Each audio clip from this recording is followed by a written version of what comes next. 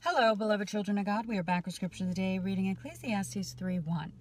To everything there is a season and a time to every purpose under the heaven. Hallelujah.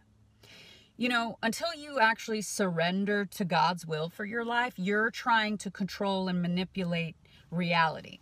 Okay? And that is resisting God. That's actually rebellion against God. Okay?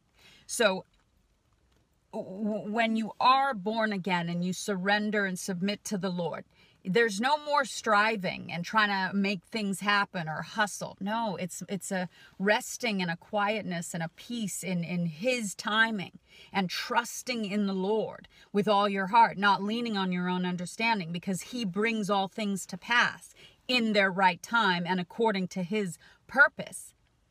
It's totally opposite of the world system. Submit to the Lord.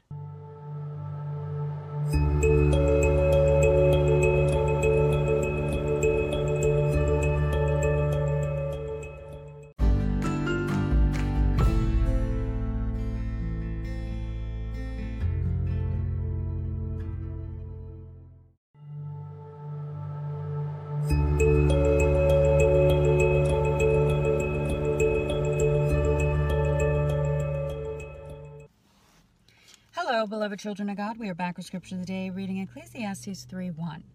To everything there is a season and a time to every purpose under the heaven.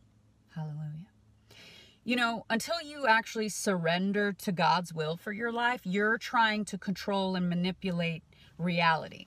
Okay? And that is resisting God. That's actually rebellion against God. Okay?